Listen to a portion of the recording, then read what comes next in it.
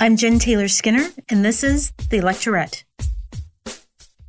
Today my guest is Katie Watson. She's the author of the book Scarlet A, The Ethics, Law, and Politics of Ordinary Abortion.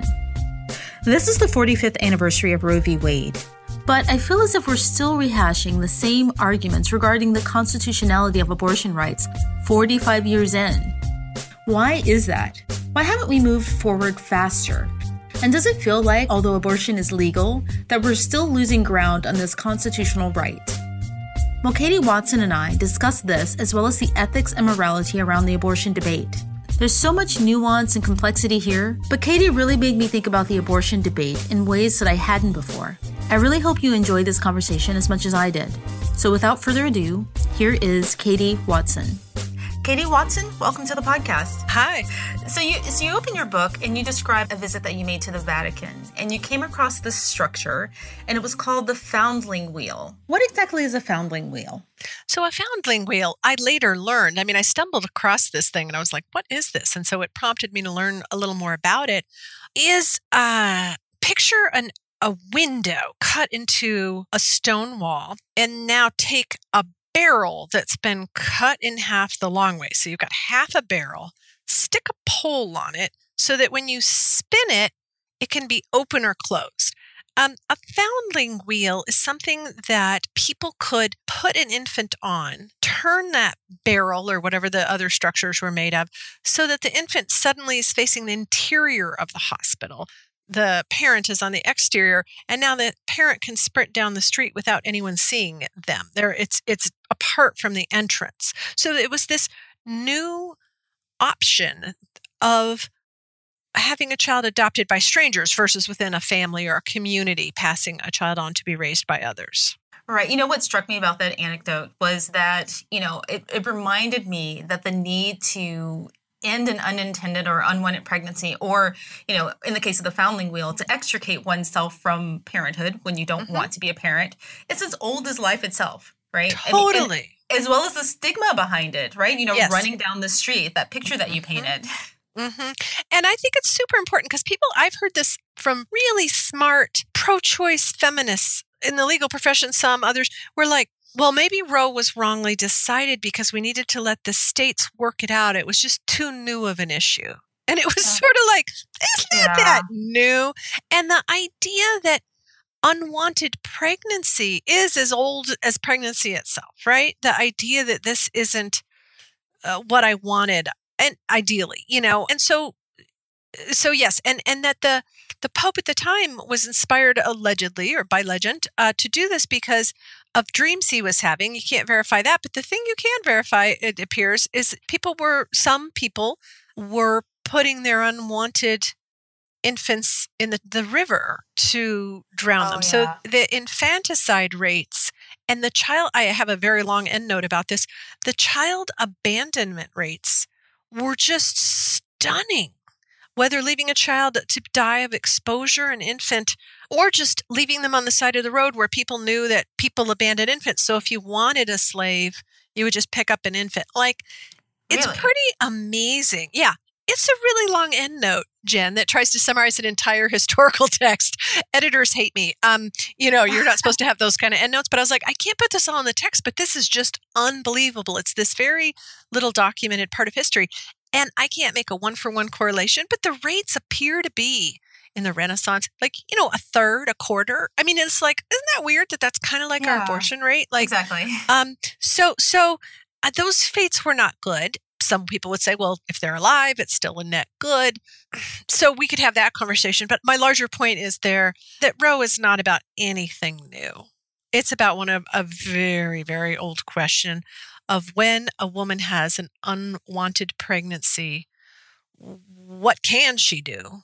And then secondly, what ought she do? Right. So the timing is really apt for your book because this is the 45th anniversary of Roe v. Wade. It was 1973, which, the point that you just made about someone saying, this is kind of a new idea. And I think when people think about abortion and the need to end an unwanted pregnancy, their minds go back to, 1973 or, a few decades before when we had these kind of historical accounts of, women, dying during, abortions, illegal abortions. But they don't go go back as far as this foundling wheel, right? Mm-hmm. I mean, at least for myself, that's what I was thinking. That's what it brought up for me. But, one of the things that I thought was really interesting about the way that you described the Roe v. Wade decision, for myself at least, we have a tendency to think about it in really simple terms, in that we think about it granting a right to women, right? But it was more complex than that, right? It was a question about, ethics versus law. Is that right? Or can you describe the basic premise? Yeah, I mean, the basic premise of Roe is, can the government decide whether or not you must continue a pregnancy? And the answer was no, because the word person, as used as 16 times in the Constitution, did not encompass embryos and fetuses by the intent of the framers. So people associate Justice Scalia with original intent, right? There's this funny way in which Roe was an original intent decision. It rarely gets thought of that way. Just saying so people rarely describe Roe in those terms as like an original intent decision. But one premise of Roe was there's no way the framers were thinking of embryos and fetuses when they were writing the word person. It just doesn't make any sense. And there's no historical record that would ever suggest that or support that. So if it's not a person protected by the Constitution, the government doesn't get to say what you get to do with it, right? That it's a matter of conscience, what its moral status is. And so the court was not saying fetuses have no moral value or that they have lots of moral value or embryos have none or all. It said that this is a matter of conscience that's left to citizens and their physicians to decide up until viability, which in an otherwise healthy pregnancy, we would peg these days around 24, at 24 weeks or a little later. After viability, the government can weigh in and have a state interest in life, though there's no fetal rights. It's the state, if they choose to. They don't have to, but they may ban abortion except when the life or health of the pregnant woman is threatened. And that is defined very broadly in terms of mental health and age and all these other things. So the idea of Roe being that it is a matter of conscience, that's not the phrasing Roe uses. It uses a privacy framework. But I think it's helpful to think of it in a way analogous to other First Amendment rights like freedom of religion or freedom of speech. If you define an embryo as having a low moral status or an intermediate moral status that still allows you that your moral status or your imperatives to trump, then you get to move forward with that even though your neighbor disagrees. And vice versa, that the government can't force abortions under a governmental view that an embryo is meaningless. And therefore, because your embryo or fetus has a genetic anomaly, you must terminate it or fill in the blank. You only get to have so many kids. The government doesn't get to do that either. I think that what you're saying is that Roe v. Wade is actually an absence of a decision around morality, right? It's just saying that, this is open to the individual. Yeah, most of constitutional law, that's not what the Supreme Court justices are charged with to be. They're not our priests or imams or rabbis or other moral leaders. They're judges. They're meant to apply the Constitution and the law. Now, there's overlap between ethics and morality routinely. Just because thou shalt not steal is one of the 10 commandments doesn't make laws against robbery a violation of church and state, right? The separation of church and state, a violation of the Establishment Clause. So there's overlaps between religious ethics and secular ethics and law. But the point is, when the justices found that same-sex marriage was protected by the same fundamental right to marry that protected opposite-sex couples, they weren't saying same-sex marriage is morally fabulous or morally bad. They were just saying it's constitutionally protected. Right. We get a little confused sometimes that if it's something is protected by the Constitution, that must be saying it's moral or ethical thing. And there are times we don't want those to line up. And I think the freedom of speech gives a great example. Just because you're free to say anything you want doesn't mean everything you say is awesome. Right. That's a great analogy. Right. So you use the term ordinary abortion quite often here, and you contrast it with extraordinary cases. Why is that distinction important? Well, as I hope I say clearly in the book, the extraordinary cases are real and they're important. And given the prevalence of abortion, about 1 million a year, even if you say this type of case represents 1% of abortion cases, or this type represents another 2%, that's still a lot of cases, right? And if it's your situation, it's 100% of the cases that are relevant to you, right? That distinction is not meant to dismiss what I'm calling extraordinary abortion. It's just meant to point out the statistical reality that the cases we discuss the most publicly are the cases that occur the least statistically. And that's true on both sides. For those who oppose abortion, really focusing on abortions that happen later in pregnancy, when 80% of all abortions happen before 8 weeks after conception or 10 weeks after a person's period on average. And on the pro side, the cases of rape or incredibly young people or just tragic fetal anomaly incompatible with life, those cases absolutely happen and they're so compelling and moving. They're also in the minority. And so I just felt like as an ethicist, the vast majority of what patients and physicians are doing wasn't reflected in the public conversation. And that just struck me as odd. And so for me, ordinary is the term that I use to think about the other, and this is a very rough number, but 95% of abortion cases. And I think it's just fascinating that we don't talk about those. And in the book, I talk about the reasons I think we don't talk about them, but I'm interested in the ordinary. I think there's a lot to learn from it. And I think it's useful to bring that out. I call it ordinary just because it's the situation of a large number of Americans every year. So maybe roughly 95% of that, roughly million abortions a year. I call it ordinary because in the medical sense, abortion is really routine. It's an incredibly simple, safe procedure. And, in the early stages of pregnancy, you can do it with the abortion pill. You can do it with a quick vacuum procedure that takes 5 minutes and an ibuprofen. So from a medical perspective, it's incredibly safe. It's very simple and routine. So that's another way in which it's ordinary. In terms of the goals of medicine, it brings a person's body back to baseline. Oh, yeah. They come in and say, I don't like this change in my body. And that's usually what medicine is about. So those are some of the reasons. And just that it underscores the fact that abortion is really common. Yeah. So ordinary abortion to me is not meant to minimize its significance to people, but it's also just to underscore that abortion rates are at their lowest since Roe versus Wade was decided. So the lowest in 45 years. And still at these newly low rates, if they hold, that means that all American women 15 to 44, 1 in 4 of them will have 1 or more abortions before menopause. Yeah. I think that's a lot.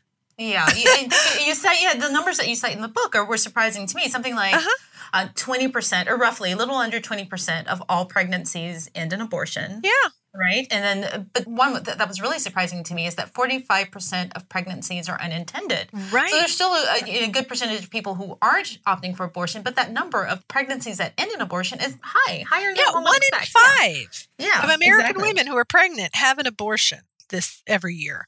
That's part of what motivated the book. It's not like I've been walking around saying these numbers all my life. I researched them to teach the first class I was assigned to teach on reproductive ethics in a medical school setting. And I was like, no way. And I knew I'd been teaching the law of abortion for a long time. And so it's just funny to me. I knew the law really well, but I didn't know the epidemiology. And that gap in my own knowledge sort of pointed out to me this larger issue that we talk more about the idea of abortion than the experience of abortion. That's true in law and that's true in philosophy. But because I'm at a medical school, I'm sort of grounded more in the world of doctors and patients now than I was in the past. And it's helped me feel like all of those are important. And I felt like the experiential piece, and that's partly it's women's stories, but another is just the numbers. And so the number that just shocked me or struck me was this idea that over 40%, I think it's about 42% of all unintended pregnancies end in abortion. So it's interesting to say 1 in 5 pregnancies end in abortion, but a lot of those people wanted those pregnancies. It's not a shocker. They kept them. They've been trying to get pregnant. They wanted a baby. It's when you look at the unintended pregnancies, and not every unintended pregnancy is unwelcome. Many people are the whoops baby, the third unexpected child of their parents that showed up 5 years later, and everyone's thrilled, and it just was not what we planned, but here we all go. Isn't this a fun roller coaster of life? But just using the term unintended, not trying to drill down to unwanted, it's 42%. Right. I don't know the number. If you drill down to how many more of those pregnancies are defined as unwanted, and it's kind of hard to do because you didn't plan to get pregnant. Did you want that third baby? I mean, you didn't because it wasn't what you actively tried to do, but how hard was that decision to go for? You know what I mean? Right. I don't know how you break that out as a researcher without some really detailed interviewing. But for me, that 42% number was like, oh, so when faced with an unwanted pregnancy, 2 out of 5 people had an abortion. Right. That doesn't seem like, so that's a super common choice. That's pretty high. Yeah. Yeah, that's really high. And it doesn't mean that's a good or a bad thing. We still have a lot of conversation to follow, but we have to start from the premise that it's a not uncommon thing, which I think that the dialogue frames abortion as this really fringy activity. And even in the pro side, sometimes it's just fight for it, just in case someone, but not you, would need it. It's almost, It's weird. I don't know, there's something that's just unreal. Right. I just felt like the public conversation, even among friends, was not matching the patient experience or physician experience that I was learning more about. And I think that the conversation is just, when I talk about ordinary abortion, so disrespectful to all the women and couples who choose to have abortion. It's disrespectful of their intellect, and it's disrespectful of their integrity. They're painted as just these thoughtless libertines, sex-crazed people who don't know what they're doing, in so many circles, as if they're not the same serious moral agents who deliberate and make a decision that people facing an unintended pregnancy who say, gosh, I feel like I need to go forward with this pregnancy, or, it's so obvious to me I want to be a mom. Yeah. We think of them as moral agents, but in medical ethics, we think of all patients as moral agents and all physicians as moral agents. And so the push to paint these people as not moral agents, first of all, the numbers are wow, that many Americans are just, completely stupid and cruel. Yeah. But I guarantee you, give any one of those women a gun and tell them to put it to Jen's head and say, you can't go to college unless you shoot Jen in the head. I promise that you're not going to get shot, Jen. I promise you're not. They're going to skip college. Okay. You know what I mean?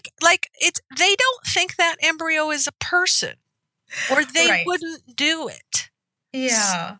So it just is, it's one thing to say, I disagree with their moral assessment. Of course, that's great. Cool. Let's have that conversation. But I think there's just been this large dismissal that those who support the right to abortion it's only a legal argument or a public policy argument, and those who oppose have an ethical argument. Yeah. So I want to talk to that a little bit later because there are some people who have some very conservative views who they have the same pragmatic needs as, people who are pro-choice. But I want to talk about, firstly, the baseline state that you mentioned, because that was really eye-opening to me. I'd never thought about that. Can you explain what a woman's body having a baseline state means? Well, what I mean is our normal functioning for a man or a woman at any given age. What's your normal functioning? So, when you're 85, we don't expect you to win the 100-meter dash, that it's just whatever is your normal functioning. Of course, pregnancy is not a disease state in any way, shape, or form. It's not an injury. But all of medicine is when you ask a doctor to change something in your body is because a bodily change has happened. So people paint and they say, well, pregnancy is not a disease. It's a natural state of affairs. Well, cancer's totally natural too. Your cells mutated. We view it as uniformly negative because it's going to shorten your life. Pregnancy is really hard on your body too. There's a lot of health risks associated with pregnancy, and the risk of dying in childbirth is 14 times the risk of dying in abortion. So when you do a risk-benefit analysis as a patient, you're deciding, is the benefit of whatever I'm going to do as a medical intervention outweigh its risks? And that's true in life, right? Every decision we make are kind of weighing risks and benefits. And so if you want to have a baby, those risks are worth it. If you don't want to have a baby, it's all risk and no benefit. right? Yeah. And when I say baseline, what I mean is if the average American woman lives into her 70s, and the average American woman has something like 1.8 children, let's call it 2, her baseline state of her body is to not be pregnant. Those 2 9-month periods are the exception to the rule that she walks around in the world not pregnant. And so for me, it was just another way to think about abortion. It is someone saying, I wasn't pregnant for the last decade or year or whatever her situation is, and I don't want to be pregnant this year. Yeah. So make me unpregnant. Reverse this bodily change that has happened that I didn't want. And that is consistent with the goals of medicine. Right. And, for anyone who's been pregnant, you definitely know that it's an exceptional state for your body to be in. It's an extremely exceptional state. Extremely exceptional. And just because it's normal and natural doesn't mean it's not exceptional. So it's that interesting thing. I think sometimes we forget because pregnancy is so common and its outcome is so often so incredibly joyful. We forget it's a thing. It's really hard work. Yes, tell me about it. And that's in the normal pregnancy. I mean, other pregnancies really threaten people's health and lives, but even in a just normal pregnancy, that's hard. So, but I want to talk about the cases that you mentioned of conservative people who find themselves in circumstances where they want to end a pregnancy, right? And you talk about this doctor, and there's a doctor in the book that has, conservative patients come in often. And, and sometimes people who are very publicly and very vocal about their opposition to abortion. But, they find themselves in circumstances where they want an abortion. I think that the point that you're making is that people who are morally opposed to abortion are often struck with the same pragmatic circumstances that lead them to termination. Well, to me, what's so interesting is the idea that we think something is right or wrong doesn't necessarily predict our behavior. And so there's abortion opinion and abortion behavior. And so someone who is completely, like I know one woman who is utterly pro-choice, always has been, thinks abortion should be legal and does not think it is unethical or immoral. So she's in both sides on the pro side. She had an unintended pregnancy when she was 19, and she just decided that she didn't think abortion was right for her. Her sister had an abortion. She didn't think it was great for her sister. She has sort of a life philosophy that you should experience everything that you can. And she decided to continue the pregnancy and have the infant adopted by strangers. And I just thought it was so interesting because all her life, people have assumed she was very religious and she was anti-choice because she is a birth mother. And she's offended by that because her thing is I'm just saying everyone should have the right. And I actually also think it's perfectly moral. It just wasn't right for me. Right. It's even hard for us to think about that with pro-choice people. If someone's pro-choice, they have an unintended pregnancy, it might be easy to be like, well, just have an abortion. Well, that's not everyone's thought process or how they want to go for themselves in that moment. On the other side, there are people who the idea, I'm very against abortion in the general abstract sense.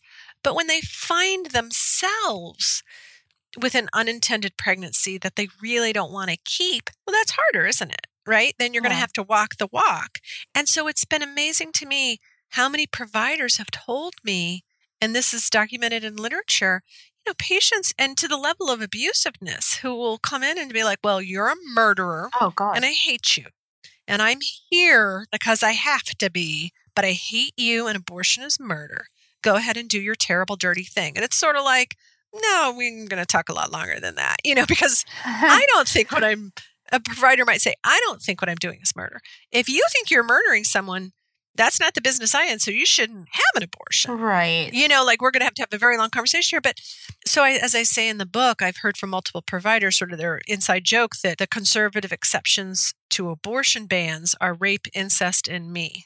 Right. Because of the number of patients who come and start by saying, so let me just start by saying I'm totally against abortion. And, it's just so hard to be like, okay, well, here's the door. But of course, doctors are more compassionate than I am and say, okay, well, tell me, so it must be hard for you to be here. What brings you here? Right. And, their stories are the same as everybody else's. Right. Exactly. Because they're human. Yeah. And so I'm not saying that in a critical, I'm not saying oh, see, they're hypocritical. Right. It's just life is hard and complicated. And that's why I'm interested in behavior and I'm interested in opinions. But number one, constitutional rights are not determined by opinion polls, right? Like, Yeah. I care more whether the promise of equal protection requires desegregation of schools than what the opinion polling on desegregation of schools is around the time of Brown versus Board of Education, right? Like, Yeah. opinion polling will be relevant, but that doesn't going to answer your constitutional analysis. So number one, even if 90% of people in America were against abortion, it's still a constitutional right for the 10% who want to do it. Okay. Number two, people's opinions, what they say and what they do are not always in sync with all of us in all of our life on multiple topics. And so I think I was just interested in following action more than words in this book. Right. I'm just curious about the intellectual, gymnastics that has to happen for a person to be that strongly against something and then to absolve themselves if they truly believe that it's murder, to absolve themselves and then just blame the doctor. Well, yeah, that's a sticky interaction. I don't talk about this as much in the book, but I think the strain of I regret my abortion stuff is a way to come back in. I see. If you regret it enough and publicly enough, that is sort of a performative mea culpa that lets you back into the pro-life fold. Yeah. That's a complex topic because I don't want to suggest people don't feel what, of course, people feel what they feel, but I think our emotions are also, there's psychologists of emotion who would, be able to speak to this more eloquently. But our emotions, I believe, are both internally generated and socially driven in some mix. So your culture tells you what to feel in certain circumstances. And other times you feel things that go against the culture. And then sometimes it's a mix. The culture tells you that because that's what most people feel. So that's a complicated topic. And so I don't doubt that some people regret their abortions and wish they could get in a time machine and do it otherwise. But I'm just curious about how that works. So to your question of, how do you do those mental gymnastics? Some of it is you work your way back and you got to do the action, but because you regret it a lot. One of the other things that I got from your book that I hadn't thought about before was that, so no one's flip about abortion. Well, very few people are flip, I would imagine. I don't know what people are thinking, but I would imagine that's a difficult decision. But not only do women have to grapple with their internal guilt, right? And, the morality around that decision for themselves, but they have to grapple with the emotional projections from other people about how they should feel about their abortions, right? You should feel guilty or you shouldn't feel guilty. Or on the flip side, whether they should be bold or not with that, shout your abortion campaign, right? Maybe someone doesn't want to feel bold about it, So they have to grapple internally and then those external projections, right? So can you tell me what an abortion beneficiary is? So I have used the term abortion beneficiary to mean someone who didn't have an abortion themselves, but benefited from the fact that another person in their life had an abortion. And at its most expansive use, benefits just from the legality of abortion generally. So abortion is often framed as a women's issue, which legally is absolutely correct. It's an individual right of women. So it's important not to lose that. But it's not exclusively a women's issue, right? So it takes typically two people to get pregnant. I'm speaking to the vast majority of cases. Right. And one of them is typically a male. And the numbers suggest that an incredibly high percentage of women having abortions have at minimum told the man who they created the pregnancy with. And a large number of those men are supportive or agree with that decision or participated in that decision. A high percentage of women are in long-term relationships with that individual. So I think of those men who are on the same page with, who agree with their partner's abortion decision, or if they knew about it, would be glad that that's what she did. I think of them as obvious abortion beneficiaries. They got to finish college too. They had got to not have to support a child that they weren't ready to support too. They got to not be entangled in a lifetime relationship with a person who was meant to be a short-term relationship. Whatever the outcomes that are good for the women, often they're good for the men too. Not that men don't sometimes disagree, but they also sometimes disagree with a woman who wants to go forward with parenting, and we're fine with that.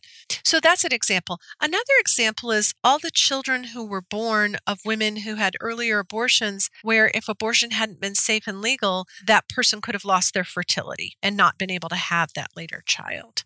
The people who have friends and colleagues of a person who's had a safe legal abortion who could have lost that individual in their lives. And if she had died, would have had a significant hole in their lives of that family member or friend or person in their work life, professional life. So those are just a few examples of the people I think of as abortion beneficiaries who are stakeholders in this conversation, but either they don't step forward, they've not stepped forward completely, or they don't even know they're abortion beneficiaries. Maybe they'd be willing to, but they don't know their mom had that abortion. They don't know that their colleague had that abortion, and you could say it's none of their business. And if she doesn't want to share it, that's fine. It's not, but they don't even know. So they think the abortion issue doesn't touch them.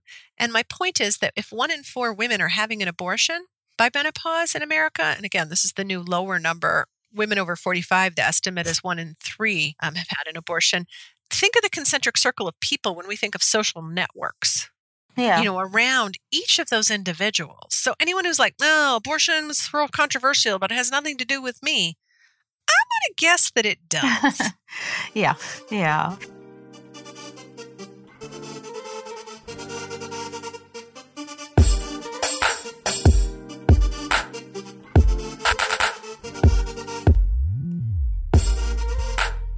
So you talk about this idea of kind of a partial blindness, in a sense, when a woman is pregnant. So we can either see the woman or the fetus, but not often can we see them both at the same time. And I wanted to know what you mean by that. I mean, there's some practices that we have around pregnancy, like a sonogram, for instance, that, makes us not see the woman and only the fetus. Yeah, I just was reflecting on it. Maybe others have a different experience and they're great at this and I am just stupid.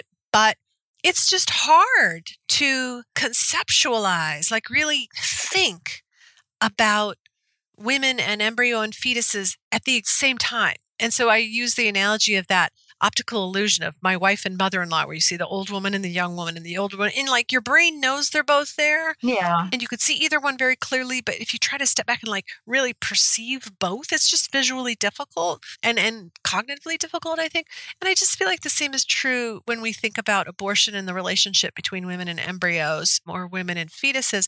I think it's true intellectually, and it's actually true physiologically, that we visually can't see embryo or fetus in a sonogram without erasing the woman from the field of vision. And the funny thing is, when I was pregnant, I asked a friend in the medical profession, I was like, is it possible to do a full body sonogram? Oh. Like, what would it look like to do that like black and white fuzzy thing to my whole body? And like, could we make a huge picture, even if it was just snapshot by snapshot, to put this fetus in context of my entire body? Oh. And she was like, no, I'm sorry. You can't do that. Like, that's not how it works. It wouldn't show up in the same way. Yeah. Like, I was like, because I just thought like, is there a bizarro world sonogram where I come in at midnight and we just do this crazy thing? But she said there isn't. So I was like, wouldn't it just look so different if it was like, all right, here's a 5'8" sonogram. I was waiting for the answer. I was hoping it would be yes. Like, that would be really cool. You're like, please let there be such a sonogram. I want to see that picture so bad. Yeah, no. I wanted to and it's like I say, I talk about visiting that museum exhibit of the fetuses in jars and embryos in jars and just thinking like, gosh, I'm glad they didn't die, but what if the women who miscarried had died in an accident at the same time and like their whole bodies were here? Like, how would you think differently about this exhibit? Yeah. So, I'm curious about the abortion debate, right? Because it seems like we keep rehashing the same arguments over and over again. I'm curious as to whether you think that part of the problem with the abortion debate is that people are trying to come to some definitive moral conclusion and then trying to wedge it into a legal framework, right? Is that part of the problem? I think that's a good assessment of the problem. Yeah. Thanks. Yeah. Good job, Jen. Yeah, I think they're trying to agree on an ethical or moral assessment. I don't think they ever will have 100% consensus on that. And so one of the things I say in the book is I interpret our inability to reach consensus over 45 years of arguing about it as consensus on a different point, which is we're never going to agree about abortion. Yeah. And that's why it's constitutionally protected in this way. Neither, quote, side, and there's a whole spectrum, so that's why I put that in quotes, can prove the moral status of an embryo at the level that they can force that view by law on others. And so I think that if anything's been proven, it's the power of pluralism and the appropriateness of the pluralistic approach in this instance. Just like you can't prove your religion is better than mine, so we're going to have to try to persuade one another and hopefully coexist in our different religions. That's how we do it in the United States. And we have a history of morality legislation in the U.S. that's really diminished, right? So we have very few laws compared to what historically we've had that are justified strictly on moral grounds. And I think abortion, we need to understand it as a morality law, a morality issue. And I think that's what Roe tried to do and attempted to do, but we haven't quite let go of that one the way we've let go of some others from the legal perspective. So you're right that we're trying to force consensus on this moral issue, and then we're trying to shove it into a legal framework that is, I won't say is meant to transcend the morality because there's no such thing. Yeah. But confronts it head on, sees the disagreement, and says when people in theology and medicine and all these other fields can't reach agreement, the judiciary is not going to impose a view. Right. Or affirm the legislature's imposition of a view. And that feels really right to me. So you talk about 3 types of abortion laws. There's a Trojan horse, Russian dolls, and realpolitik. Can you describe what these 3 laws are? Yeah, so I have 3 categories loosely that I think of these abortion politics, really 2 categories, the Trojan horse and the Russian doll. And realpolitik is sort of another way to just think about it. So Trojan horse laws are the laws that purport to be for the benefit of women, but they're really for the benefit of embryos and fetuses as constructed by those who think that embryos and fetuses have interests and that interest always leads to being born. So they're the type of laws that suggest that the health regulation laws are an obvious example, or even informed consent laws, quote unquote. I think of those as deformed consent laws, usually sonogram stuff, the waiting periods purport to be like so women can really be sure they're doing the right thing. But that's not really what they're for. That's to hope to make it harder to get an abortion.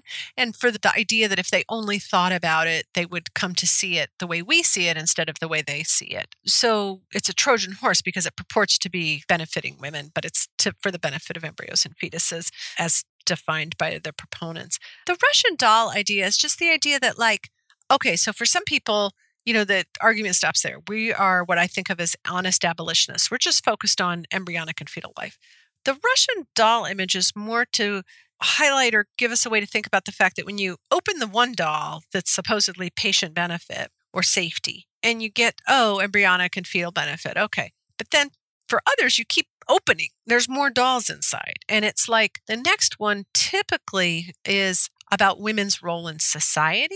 And the idea that empowered women are super inconvenient, right? We take half of the jobs. We take half of the spots in graduate school. We don't need men for sex or for their money. We only marry them when they are partners you'd want to have. Right. And people you might want to parent with. This era requires more of men. And I get that. I see that. I think it's appropriate, but they've had all those spots for a long time. But that's a lot of social change in a fairly short amount of time. And I think it's still stinging. I think we're, culturally not quite as adjusted to it as we think we are. And abortion has become the vehicle for a lot of that. It's symbolic of a lot of that. Another inside that Russian doll, when the sort of public sphere economic, is the private sphere, the sexual freedom of that contraception and abortion gives women. And as I said, I guess I could put in the private sphere the sort of romantic power in relationships, that being pregnant or the fear of impregnation is not around defining relationships for many people. And then we get into there's another doll of religion and the role of religion in the United States. And there's some creepy racial stuff going on in terms of who has babies and who doesn't. And we could keep going for some people. So that's another framing that's useful to me when I think about it. And the reason that's relevant is I will speak for myself, and I also know others who feel this way, as people who agree with the constitutional law, think that it's very important that abortion remain legal and a protected right, not just legal, but like a constitutional right, because it's central to self-determination. We're interested in being in honest dialogue with people who see embryonic life and fetal life differently. We're interested in understanding those neighbors better. We're interested in finding a court if we can, but like really understanding their point of view. We're not interested. I don't have a hot minute for someone who just thinks women should be chained to a stove and abortion is part of that program. Right. I'm not interested in that conversation. And so when you can't tell the honest abolitionist from the person who's actually operating more on this Russian doll approach, it's hard to get into a productive conversation with anyone because you feel like, oh, I don't want to get suckered into what seems like sincere dialogue with someone whose agenda is like, let's just go back to the 50s. I don't want to have, or if we're going to have that conversation, let's have it openly about all those other issues. But if it's about respect for the fetus, when we're really talking about, I wish there were less women at work. Right. That's not a productive conversation. Right. And then the last piece is, I say realpolitik. I mean, just thinking about some of the justice angles, almost 50%, 49% of women having abortions in the United States today fall below the poverty line. I'm just shocked by that statistic. Another 26% are in that space between 100 and 200% of the poverty line. So they're defined as low income. So together, that's 75% of abortion patients. I just never hear that discussed. And I think the fact that low income and poor women have a much higher unintended pregnancy rate than women with higher incomes. So for women under the poverty line, it's 60% of all pregnancies are unintended. And for women over 200%, it's 30%. Yeah. And so like thinking about access to contraception, sexual empowerment, and that sort of thing, as well as access to abortion as justice issues and economic justice issues is not a conversation that I'm hearing in the national abortion conversation. It's a conversation that's being had in many reproductive justice circles, but it's not one that I'm hearing on the news or the talk shows or the newspaper. That's sort of my next step in my thinking. I want to understand that better. Yeah. And be able to think about that in a more concrete policy way. And it's a complex issue. It's a loaded issue. It's one with great historical baggage. I think poor women should have whatever number of children they want. I don't want to be misunderstood. My point is simply that any pregnancy that is defined as unwanted, that a person then carries to term because they don't have access to the means to end that pregnancy, I think that's a problem.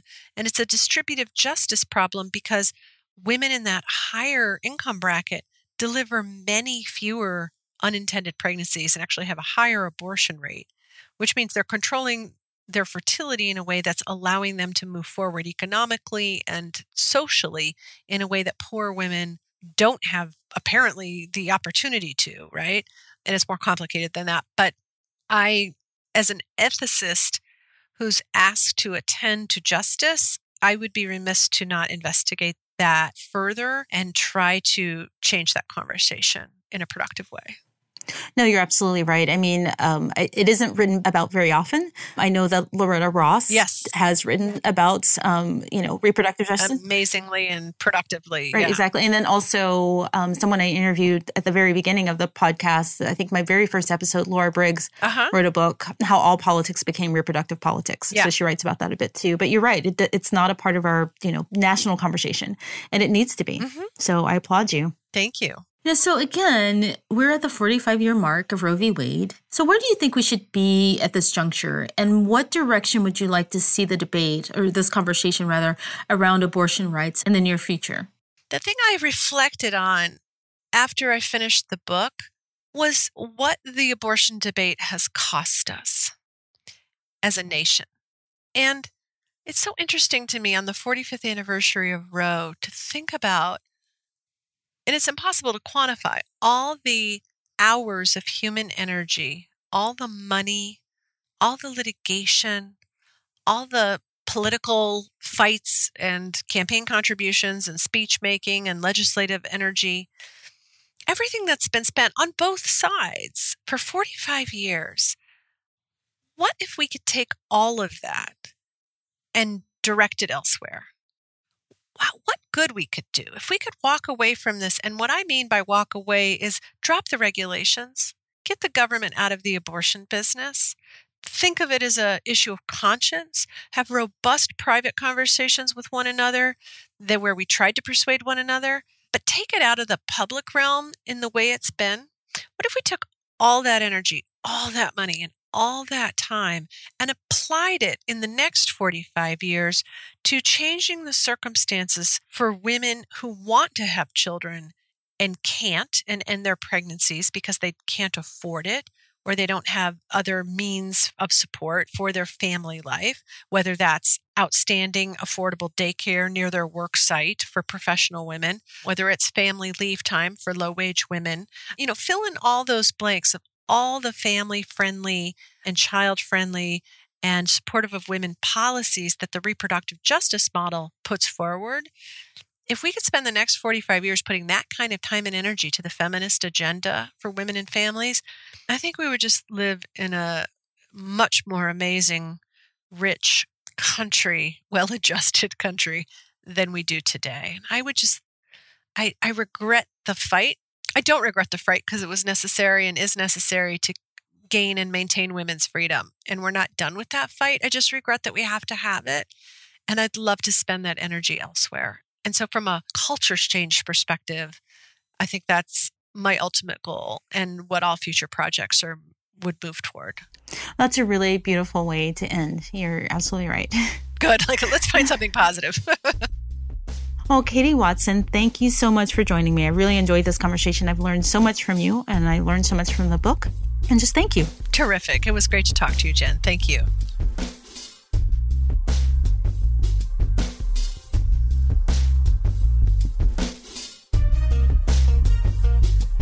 Hi, this is Jen. Thank you so much for listening. I hope this conversation was as meaningful to you as it was to me. And I hope you can pick up a copy of Katie's book. Again, it's titled Scarlet A, The Ethics, Law, and Politics of Ordinary Abortion. Also, please visit the Electorette on Facebook and Twitter. It's @Electorette. Your likes and follows are really useful in helping new people discover the podcast.